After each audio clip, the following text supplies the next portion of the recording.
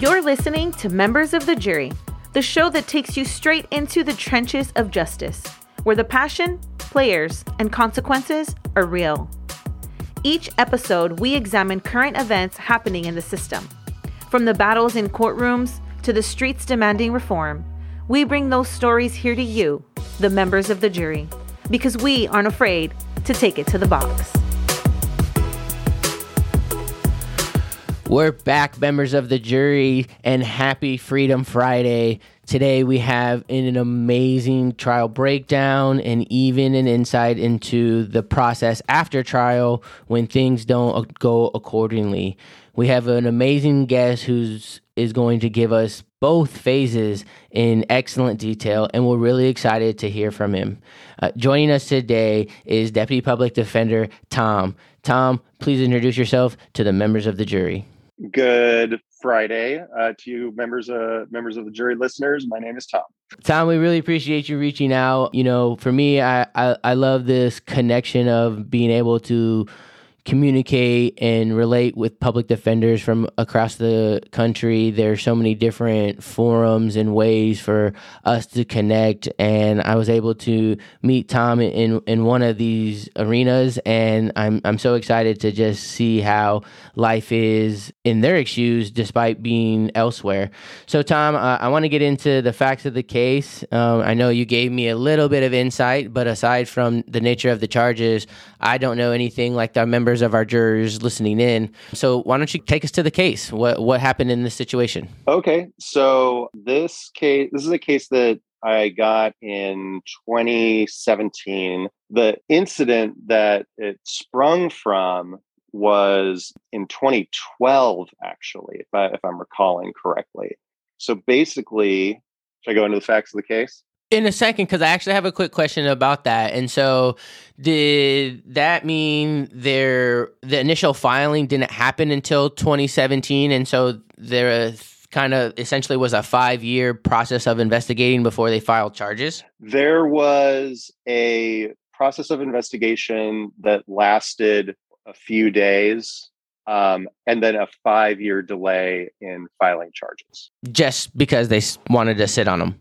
I can elaborate on that. Oh, okay, please. I'll stop interrupting. And yeah, take us to the case. Give us, first, ultimately, give us the breakdown of the complaint or information, and then kind of go into the factual basis as to how we got there. Okay. My client was charged with 2 counts of attempted murder. He had a co-defendant who was his cousin. His cousin pled out pretty early on.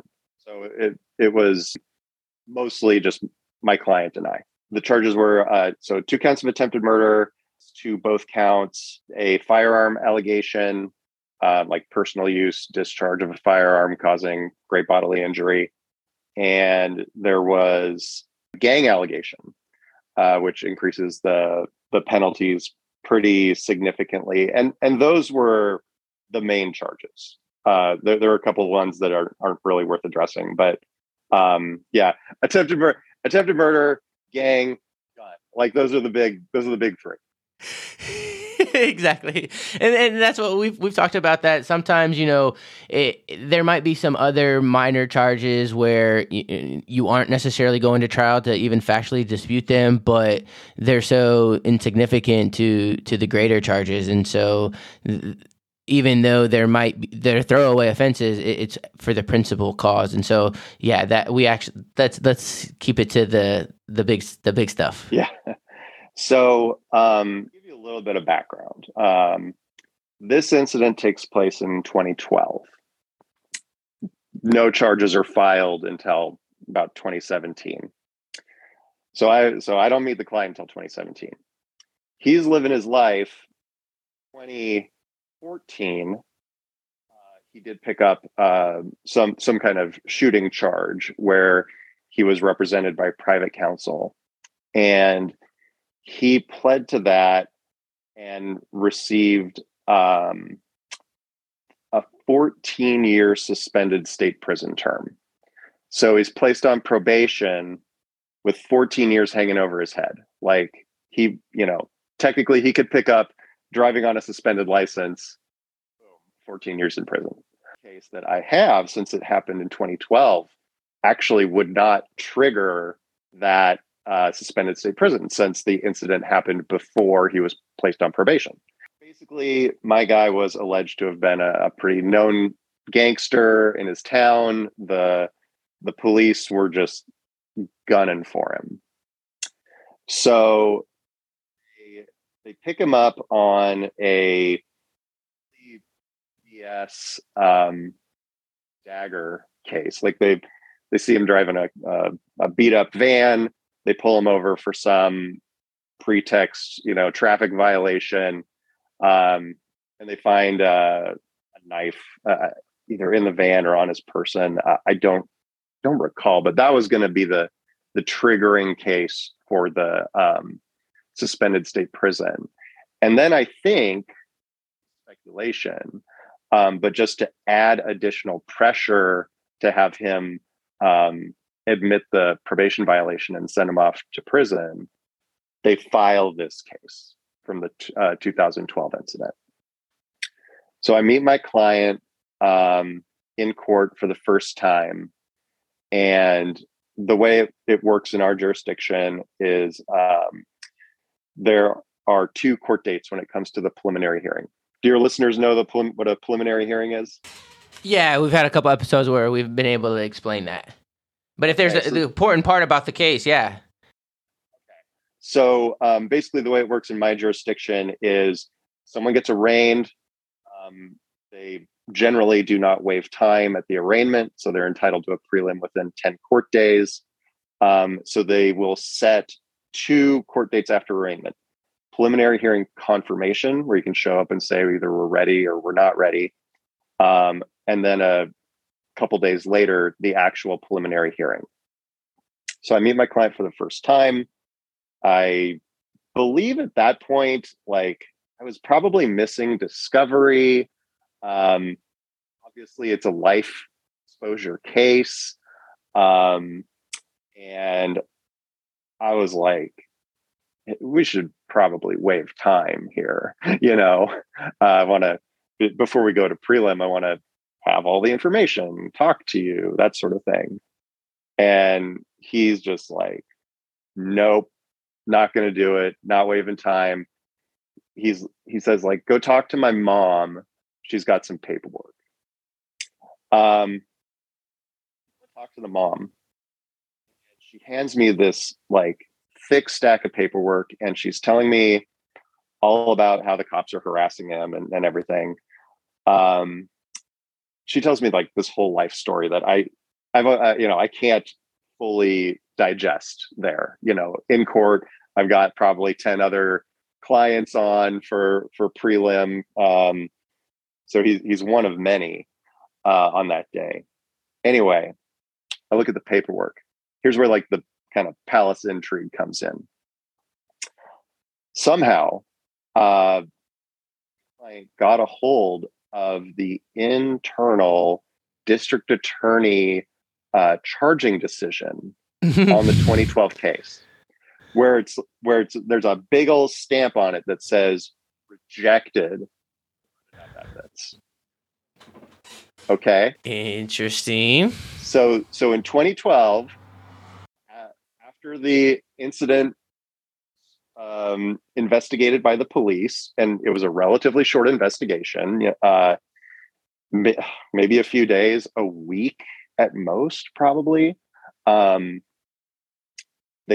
cops forward all that information to the DA's office. That's the regular course of business. Rejected. Sent back for further investigation.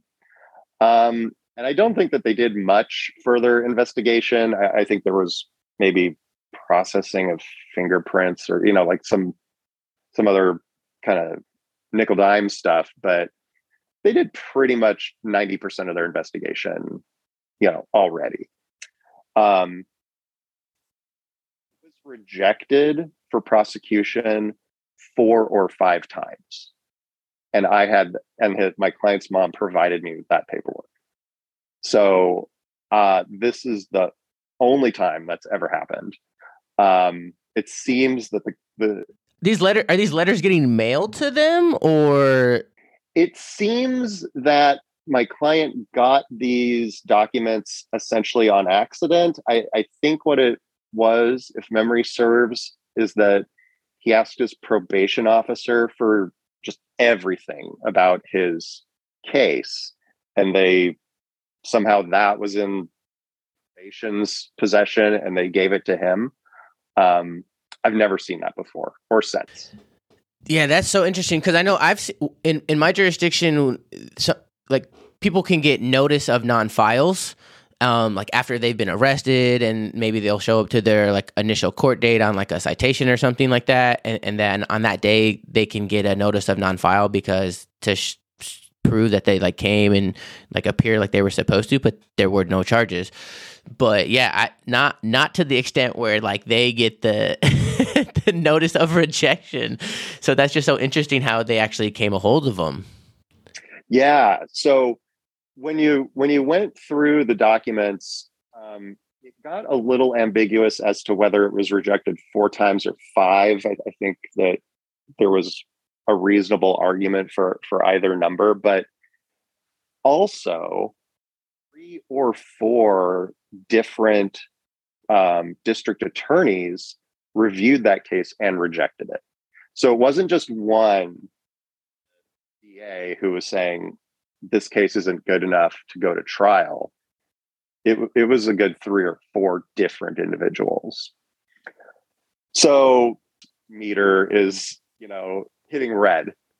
Prosecutor who was now bringing the case, I think it was an in-chambers discussion, but I was definitely harping on this, and I filed motions to dismiss based on it. And this particular prosecutor who was bringing the case now, but she basically said that, well, she's an expert gang prosecutor, and she knows the law better than all these colleagues of hers, so she's going to bring the case. Ultimately, we go to trial. There were like 3 different motions to dismiss. All of them, of course, denied. So we go to trial. The factual circumstances of the case are essentially that there was a minor car accident. So there was the alleged victim's car behind my client's car. My client stopped at a stop sign, and the alleged victims like just sort of bumper kissed them, like minor little fender bender. I don't think there was any damage to either car. Yeah, like a bumper tap. Yeah. From my client's car, and there were 2 people at the time. They get out. The alleged victims from the car behind them. Actually, at the time, it was one dude. This is one alleged victim at this time. He gets out of the car. I think he gets punched in the face. There's a scuffle. Words are exchanged. They ultimately, go their separate ways. Later in the day, the alleged victim went to a local convenience store. And the way he tells it is that he was just telling his friend about what happened. And then he happened to see my client's car drive down the road. And he says, oh, that's them. Let's go follow them.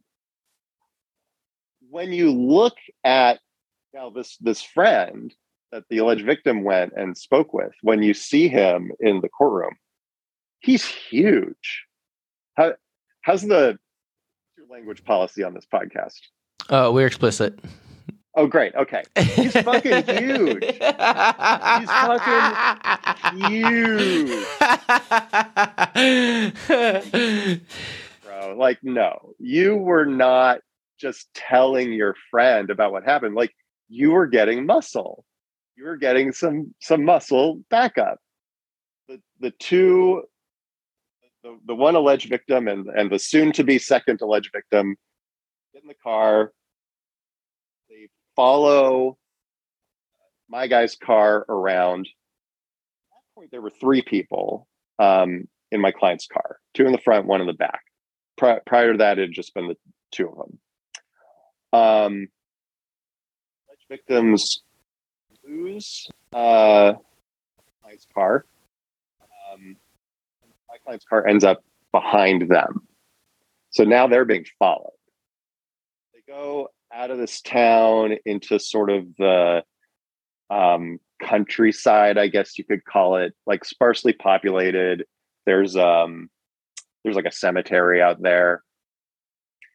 And a shooting happens at this sort of remote intersection.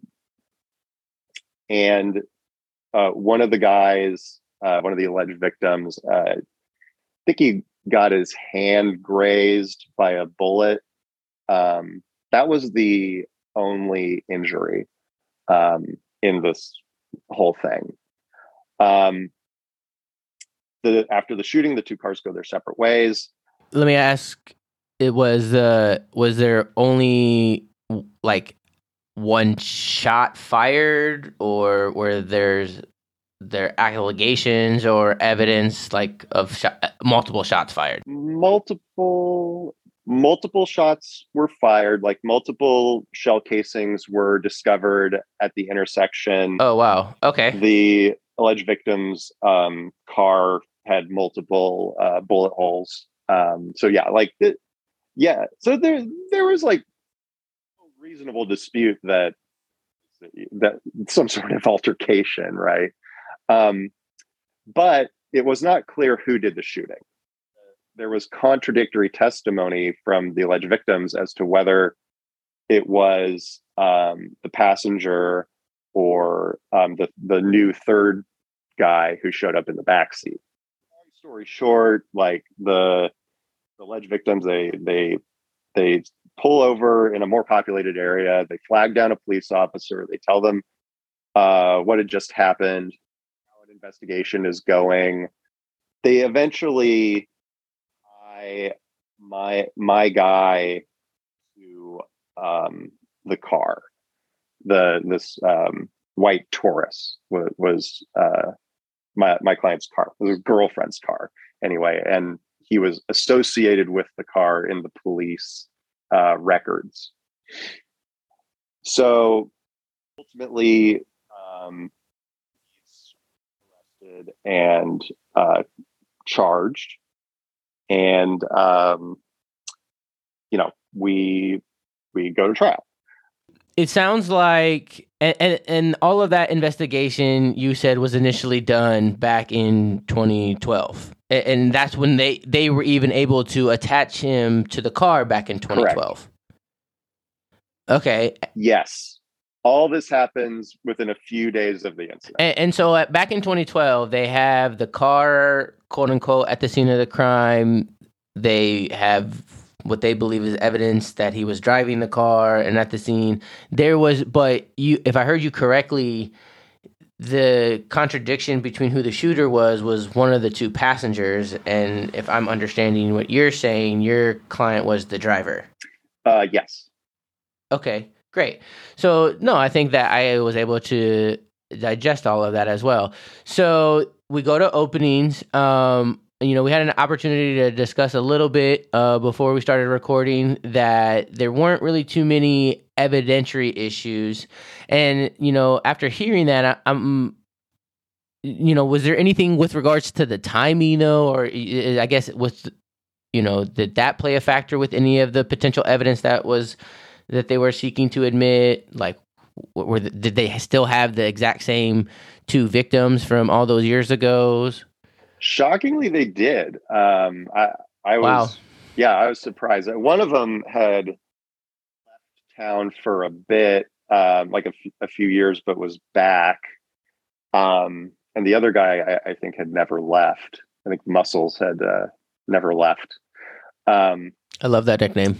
So the original alleged victim, the guy who went and got Muscles, legitimately his nickname was Cowboy, because he wore like very flamboyant imagine like it's a cross between like a cowboy and Liberace, like rhinestones, big old 10-gallon hat, but he was just like a field worker with just a very like eccentric sense of style. So we got the alleged victims, cowboy and Muscles. Tom, let me ask you real quickly, because after you say that too, I'm actually kind of surprised that they went with attempted murder as opposed to, assault with the deadly weapon. Did you get that sense that there was some overcharging too, or? Oh, definitely. Okay. It's in my jurisdiction. I mean, it's overcharging central. I think that's a lot of jurisdictions. Yeah. As far as like the trial goes, like, of course, I wanted to bifurcate the gang allegation away from the underlying facts. That was denied. And let's see.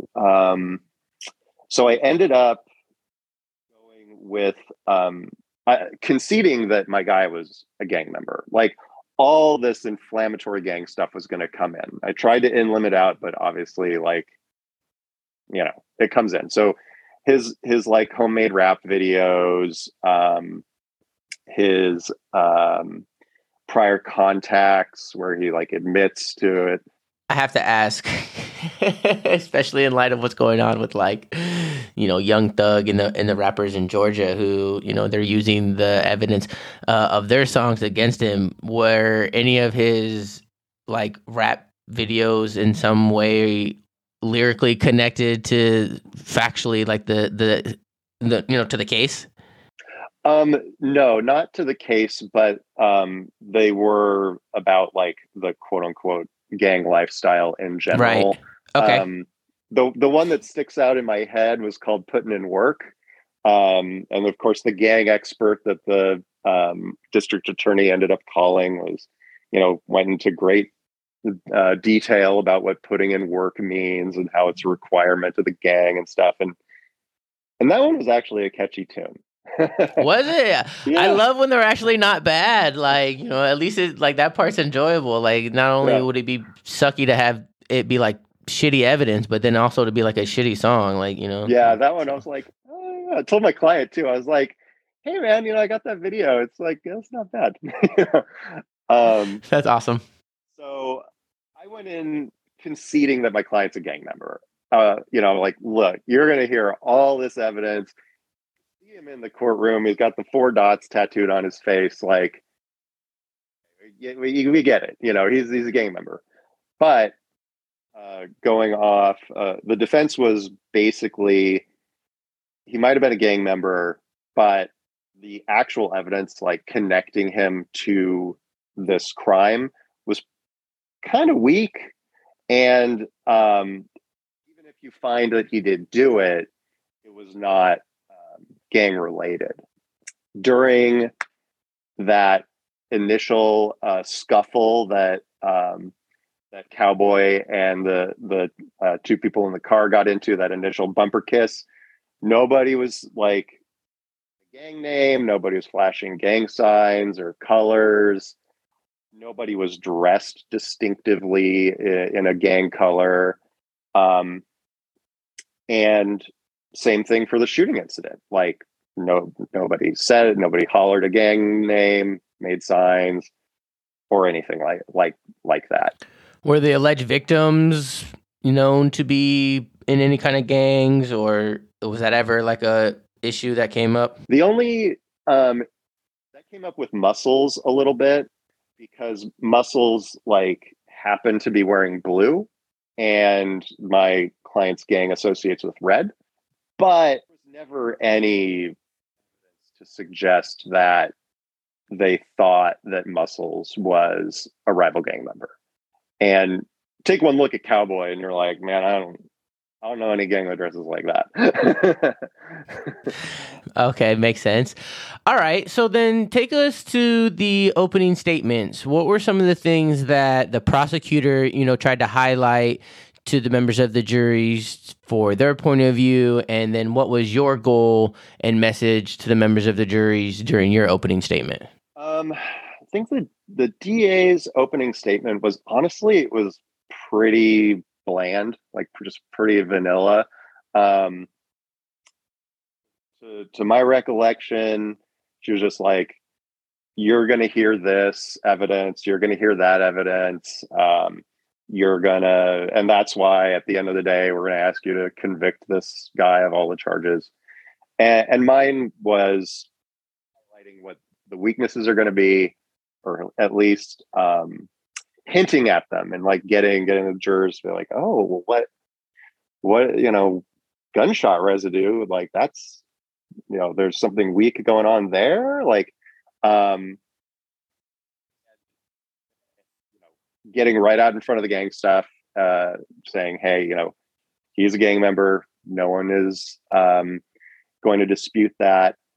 I kind of felt like it would be, I would lose credibility, if I was to argue that my guy with, a bunch of pretty convincing gang tattoos all over his body and rap videos and stuff, and a record, that they're going to hear about, wasn't a gang member. So just get out in front of that. That sounds like a really smart strategy, and one that I know we've encouraged on the show in the past, just because, you're going to have bad facts in a case. If you didn't, you wouldn't be having a case. And so I think you really hit the nail on the head with the maintaining your credibility with the jurors and just honing into it. Because at the end of the day, as it relates to the charges, you're right in that just because it's not unlawful, quote unquote, to be in a gang, it's when you commit crimes in the furtherance of it. And so just because he may be in a gang doesn't necessarily mean that everything that he does is for the purpose of advancing that lifestyle or his gang as a total. So I think that's really smart and an encourageable strategy to do an opening, and especially to then also plant the questions that you don't think can ever be answered by the prosecution throughout the trial. So that sounds like a really smart strategy. Yeah, and I'm trying to remember if this happened in the prelim or in the trial, but at one point, maybe it happened in the first trial, but the gang expert cleaned it up in the second, in the retrial. But the gang expert was testifying for the listeners. The DA can put up a quote unquote gang expert as if they're like a scientist, as if they're like a physicist or something of that nature. And then they can just say basically whatever they want about gangs and how they work. It's really inflammatory and unfair, but they're allowed to do it. I think I got the gang member to say that, well, his position was every crime that a gang member commits is for the benefit of the gang. And I'm like, drunk in public, domestic violence. Those are really good. Some of those will actually get you killed by your fellow gang members. Like, right. Fuck off, I'm pretty sure he stepped in that trap in the first trial and cleaned it up in the second, where he was like, well, not everything, such as domestic violence or child molestation, Yeah, and I think that's somewhat of a pattern that, in my opinion, law enforcement tend to have is really just try to oversell their position. And I understand that, police officers get a lot of slack and criticism, but like they're human. They're going to make mistakes. And I just, where you address the bad facts, I think that they have a hard time doing that, in my opinion, on the stand. I would agree. I think that they try to spin everything in a positive way. And I think if you have a couple of critical thinkers on the jury, you can really point that out and raise doubt that way. So basically, my primary argument was like, not my guy didn't do it, because he wasn't going to testify, and there wasn't really any great like self-defense argument to be made. So eyewitness identification was pretty weak. I mean, the police did a, photo lineup with my guy. And I think that they identified him, but not like 100%. They're like, 80% sure, or something to that effect. And, of course there was the discrepancy about like who did the shooting. It just sounds like so many like unanswered questions that I'm interested to see, what their proposed answers were. So there was, my client invoked, he was a pretty smart guy. So he invoked, and his co-defendant did too. So there were no issues with their statements coming in or anything. And we did get into some forensics, which was the first, I want to say it was the first time that I had to deal with that in any extensive way. And that was with gunshot residue. So I did do a gunshot residue swab of my client's hands when he was arrested. And he was arrested on this case, I want to say within 24 hours, maybe within 48 hours of the incident. Pretty quick. And what the Department of Justice analyst explained, which is true, was that actually really liked the DOJ person. Like they weren't just totally in the bag for the DA, like they were a real scientist. And they said, hey, like, I'm not going to call this gunshot residue because gunshot residue is made up primarily of three elements: lead, barium, and antimony. So when we have those three present, we call it like probable gunshot residue or possible gunshot residue. But because all three of those elements exist in the world, like you could have them on your hand and have it not be gunshot residue. In my client's case, they found one particle on each hand that only contained two of the three elements. I can't remember which one was missing at this point, but like, let's say it was lead and barium and no antimony. So I made a lot of hay about that. And I would say that was kind of the majority of the evidence. They did call, the district attorney did call my client's fiance to the stand because she was the owner of the car. And she unfortunately spoke to the police when they were in the process of investigation.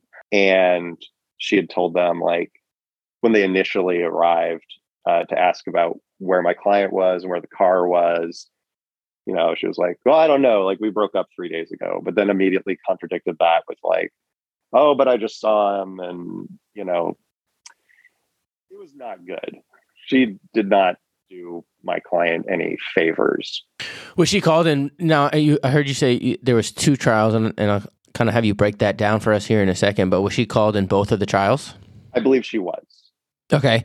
And I would say that the second, like the retrial, was pretty much a rehash of the first one. Like, for everything I'm telling you, yeah. That was going to be my question. Was there any significance or substantive change in any type of evidence that they presented in the second trial? It was the same. Did you feel that your defense had been disadvantaged at all now, since you had already exposed it to them during the first trial? Yeah, I would say so. And again, I didn't really have anything else to go with. It's I'm sure your audience knows, like, basically what it boils down to when it comes to a defense is either like, I didn't do it, or yeah, I did it, but some sort of legal excuse that, excuses your actions, such as self-defense. And I, just didn't really have a way to put that on. So yeah, so fiance testifies, definitely looks like she's covering for my client. That no way around it. It looked pretty sketchy and bad. And I really thought that so we get to closing argument, and Well, let me interrupt you right before you get there, because I wanted to ask you real quickly though, what was some of the evidence that you felt was critical that you were able to get out throughout the trials that, ultimately played a role in, the just verdict that you believe this case ultimately concludes with? I know that you had briefly mentioned that the first trial ended with a hang and that the second one didn't go our way. But throughout those trials, what were some of the more critical pieces of evidence that you really made sure to elicit? I would say it was just I didn't have one particular thing to hammer on. Like, I don't think that there was like a silver bullet, so to speak. So I took the strategy of doing like death by 1,000 cuts, right? Just point out the weakness in the identification, point out the weakness in the gunshot residue. I think that probably like the biggest ones, I mean, they didn't find any spent ammunition in the car. And obviously, like, my client didn't make a statement.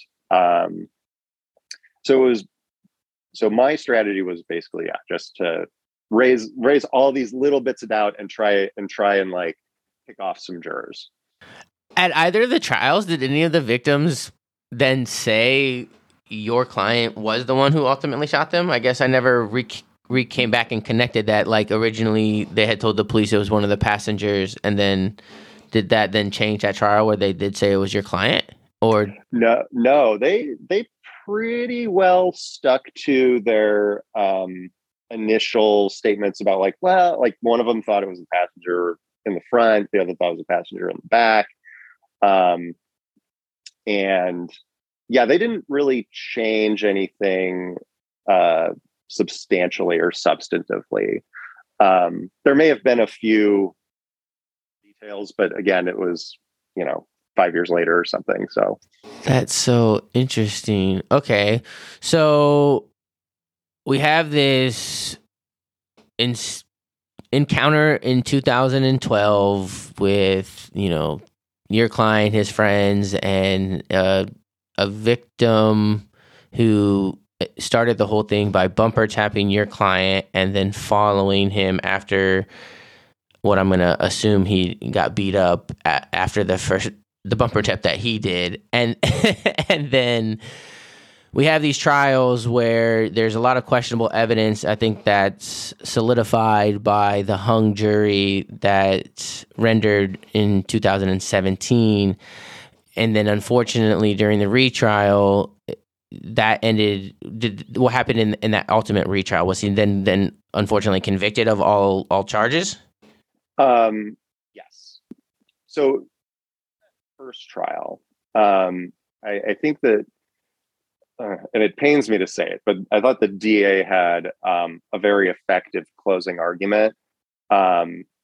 Since my strategy was to just pick at every little thing, she did this thing where she, like, got a bunch of popsicle sticks and put them together and was like, showed like that, how to explain it, like nobody's that unlucky, kind of. One or two of these things could be explained away, but when you get to the weight of the evidence, even with the doubt that I thought I was able to raise, that I was able to raise in the first one, that no one could really be that unlucky. And I was to the retrial. It hung 10-2, by the way. It picked off two people. To the retrial, I was like, I don't really know what I'm gonna say about that, like, in my closing. But she ended up not going with it. She didn't do the same thing, which I honestly thought was pretty effective. And great, fine. But unfortunately, they convicted that time around. I should say, in between the two trials. So Trial hangs. Trial hangs. Go back to negotiations about potential settlement. And the second time around, the DA was willing to offer 20 years, package deal for everything. So that would have included the 14 years that was previously stayed over his head. So like, I told, I was like, hey, that's not bad. Like it hung 10-2, made them work for it. You got 14 years hanging over your head anyway, which you're going to get because of the BS, like Dirk Dagger case. Like, you're a young man. It's 6 additional years. Don't get me wrong. I would not want to do 6 additional years in prison, but reading the tea leaves here might be a pretty good resolution for you. And he said no, so we went to trial again. Were they still adamant about him being convicted for attempted murder? I think that they were. I can't recall if. I think we must have come to a different charge because you can't get just 6 years. So I think that their main concern was they didn't want my guy on the street. It was a kind of a small town. They felt that my guy was like a bad dude and a troublemaker, and they just wanted him off the streets for a decade or two. And I was like, if a client had come in with this case or something similar, and the DA was like going to offer 6 years on it, I'd tell my client, I'm like, hey man, like either there's something really, really wrong with their case, or it's an amazing offer that you need to grab and run with it. But yeah, he didn't want to do that. So we do the retrial, and the second trial goes basically the same, evidence-wise. The jury convicted. I had to go out in the hall, tell his fiance and his mom like what had just happened and how, he was looking at, many, many decades to life, and realistically was probably not, going to get out of prison. And man, his fiance like let out this wail, this like animal scream that like haunts me. It was the worst thing I've ever heard in my life. Like the pain that she was in. I learned that they actually locked down the courthouse when she screamed, because they thought, like the bailiffs thought, maybe there was some sort of, horrible crime occurring in the hallways, but they locked all the courtrooms down. Someone called 911 and got, because we thought maybe she was having a panic attack or something. And so an ambulance came with a couple of paramedics, and I really wish I had like one of their contact information or something, because they did an amazing job of like calming her down. Like, it just blew me away. I was very impressed by the paramedics and how they, they figured out what was going on. Like I kind of explained the situation to them, and they gave her a pep talk about, like how she's got to be strong for her kids and all this kind of stuff. And, just kind of brought her back to us, which was nice. That's always a part of trials that a lot of people don't really conceptualize is that it's not just the person on trial who's affected, that everybody who's charged with crimes is, the brother, sister, mother, father, somebody to somebody. And a lot of times, even in my opinion, even if the person did commit a crime, it's not easy for their loved ones, and they those feelings need to be addressed. And oftentimes, especially as public defenders, we bear that burden. And I think we're happy to, and we know it's part of the job. So I think that does sound like a great situation to how that ends. Because unfortunately, as I'm sure people are aware, like, it doesn't always go that way when people have emotional outbursts to negative results in court, especially when the people having the outbursts are people of color. It's more so seen as aspects of aggression or retaliation instead of a true just emotional like tsunami that just happened. So that's a really interesting detail and one that I don't think we've actually covered before. So I appreciate you bringing that perspective.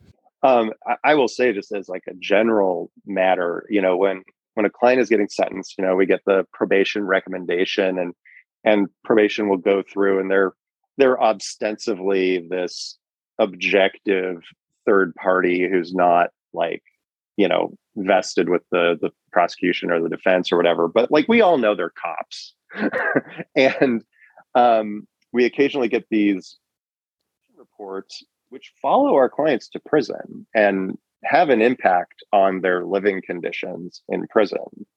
And they'll say like, oh, well, this guy's been to prison before, so only going to have a moderate impact on him and his, 5-year-old child or whatever. Again, I'm just speaking in generalities here.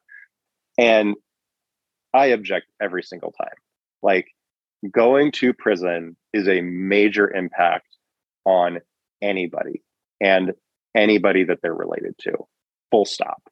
And it disgusts me when I see the probation department try and say like, it's fine, It's a couple extra months or days or years. I think you're absolutely right. There's so many people who get really desensitized to that aspect of it, especially when your job is to sit on a calendar and literally recommend prison sentences for, 5, 10, 20 people day in and day out. Like, it becomes really easy to say, well, there's really not a big significance between a recommendation of 4 years or 6 years or 8 years. It's all relatively close in time. And every day matters to these people. So, Tom, I want to get into it as we start to kind of wrap up into the show. Obviously this has been a unique episode, and I'm really glad that you've been able to bring us this type of perspectives with the huge charges of attempted murders. We've never had discussions about, 2 trials. And at the end of the second trial, we didn't get the just results. I'm curious, when we had the opportunity to for you to do a trial breakdown, what was the significance of bringing this case to our box to highlight what was the just result that you really wanted you to share this story? So the case just came back on appeal, which client gets convicted, I file my notice of appeal, and for me, like, my job is basically done. Like, my client will get appointed appellate counsel. Well, not only has the gang law changed, like, in California, are you based in California? Yes.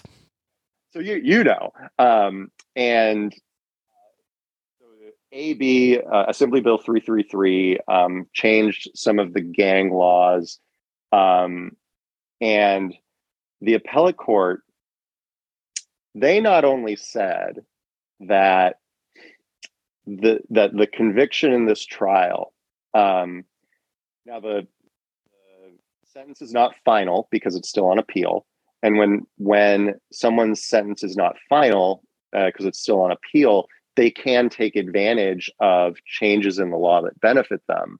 They can go back to the trial court for resentencing. But in this case, the appellate court said, not only does the evidence in this case meet the new gang standards, which normally, like, the flip side of that coin is that the district attorney would get a chance to introduce new gang evidence to keep that gang conviction in place. they said didn't meet the old standard where like basically a cop could just show up and be like, yeah, he's a gang member, and like that was it. The court pointed out this is why it's important to make a very good record when you're in trial. Like no gang colors, no one shouted a gang name. Like the district attorney's argument was that shooting what benefits the gang by benefiting the reputation of the gang, and it benefits the gang member by giving them status within the gang. And the appellate court came back and said, it does not benefit the gang when nobody knows the gang is involved in this crime. Who am I going to be afraid of? They don't shout, whatever the gang member name is, or display colors or gang signs. There's no reputational benefit, which is one of the things that the law changed. It didn't commonly benefit the gang, and essentially just wasn't shown to be a gang-related crime. It was like more of a road rage incident. So the appellate court is sending it back, saying, not only did you fall on your face with the new higher gang standards, but you didn't even meet the lower ones, which really made me feel good. In my mind, the DA gets to eat their words about, oh, well, I'm the experienced gang prosecutor. I know better than the 3 to 4 other members of my office who rejected this case before me. He's like, well, maybe they knew things a little better than you did. So it's coming back. Gang stuff be dismissed because the firearm allegation based on it being a gang case that falls away too. So it's a good 40-ish years or something, or like coming off of the final judgment. And I have to sit down and do the math, and of course the resentencing hasn't happened yet. Well, and I'm wondering, does he not potentially have a claim for a whole new trial then? Or I guess that they didn't necessarily say that the gang stuff that came in was inadmissible. It just wasn't enough to meet the threshold. Correct. So his gang ties would always come in to the trial, because I was wondering, because I would think that would have a huge impact on a retrial again on a third case if they weren't able to then also say like the whole time he's a gang member, because obviously that's going to inflame the passion of a jury. I think that you are correct that it would definitely make the trial go a different way, but that's not going to be an option for him. They didn't disturb the underlying attempt murder. I should say that the jury did not convict him of the firearm allegation where it results in great bodily injury, which is the highest triad for that, because the graze of the hand is just not GBI. So anyway, a good 40-ish years are coming off the sentence here whenever he comes back to court in a few weeks. Well, Tom, I think that's not a small milestone. Like we just talked about, every day, second, hour that someone is unfortunately sent to prison is just not necessarily too long if there's convictions, but there's impacts that go around. And our jobs as public defenders, I think, in our community, we understand the significance of small wins, especially when the deck is always stacked against us. Not everything has to be a home run. There are victories in that. And, like you indicated, he's a younger guy. And so the 40 years coming off allows him to, what I would assume, potentially see the light of day again. I think he will. I think he'll at least have that possibility, which is huge. And that's huge. So that's no small victory. And obviously, we love to hear acquittals in in this podcast, but it also goes to shows that our jobs are so much more, and we really highlight even the little victories. And that's what this case was. And it was really impactful. And I'm really glad that you came and gave us your time. In general, what would you say is the significance of taking matters to the box to speak up against adversity? It's so important on a number of levels. By the time you get to trial, your client has been, slandered by the DA at a bail hearing, held to answer at a preliminary hearing. Like, it's finally their time to speak. And so it's significant for them to be able to get up and say, no. Like, now it's my turn. Like, you've arrested me, you've charged me, you've painted me as this horrible person. You've probably blasted my face out on like social media saying like, oh, look at this awful person who got arrested for thus and so. And no, like now it's my turn. Now I get to say my side of the story. And it's really significant. That's one of my like favorite things about going to trial is like just finally being able to fight back. Don't get me wrong, you have pretrial motions and stuff, but like when it comes down to it, the trial, it's for us. Like, it's for the defense, it's for the defendant. And it's really funny to hear, sometimes you hear lay people say like, like there aren't enough trials, there are like too many plea deals. And it's like, man, you got it backwards. Like, the DA wants a plea deal. Like that's easy for them. Like, they hardly ever have to work for a conviction. And, to make them work for it, to like hold their feet to the fire that way. And very oftentimes with the overcharging that they do in my jurisdiction, like my office wins way more than same here. We have any reasonable right to. Like, I loved all of that. I really did. It may be cliche to say, but we are the voice of the voiceless, especially as public defenders, and the vast majority of our clients who fall into, the poor, the minorities, the mentally ill, the most vulnerable people of our community. So I really love that passion, and I felt that throughout this episode. And I just can't thank you enough again, Tom, for giving us the time and sharing the story. And thanks so much for coming on the show.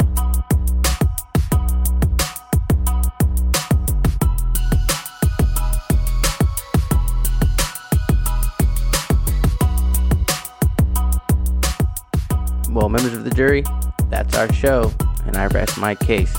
Be sure to come back next episode as we take another matter to the box. If you're a fan of the show, go ahead and subscribe. You can also find us on social media at Members of the Jury. If you want to be a guest or have any feedback, be sure to email us at lhursty@membersofthejurypod.com.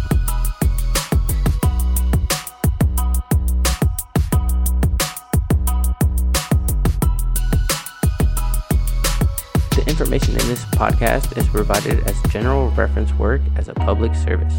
The audience is advised to check for changes to current laws and to consult with a qualified attorney on any legal issue. The use of this material does not create an attorney-client privilege in any fashion with the podcast, the host, or the guest. This information is for educational purposes only, and no one affiliated with the podcast may be held liable for any decision made based on this information.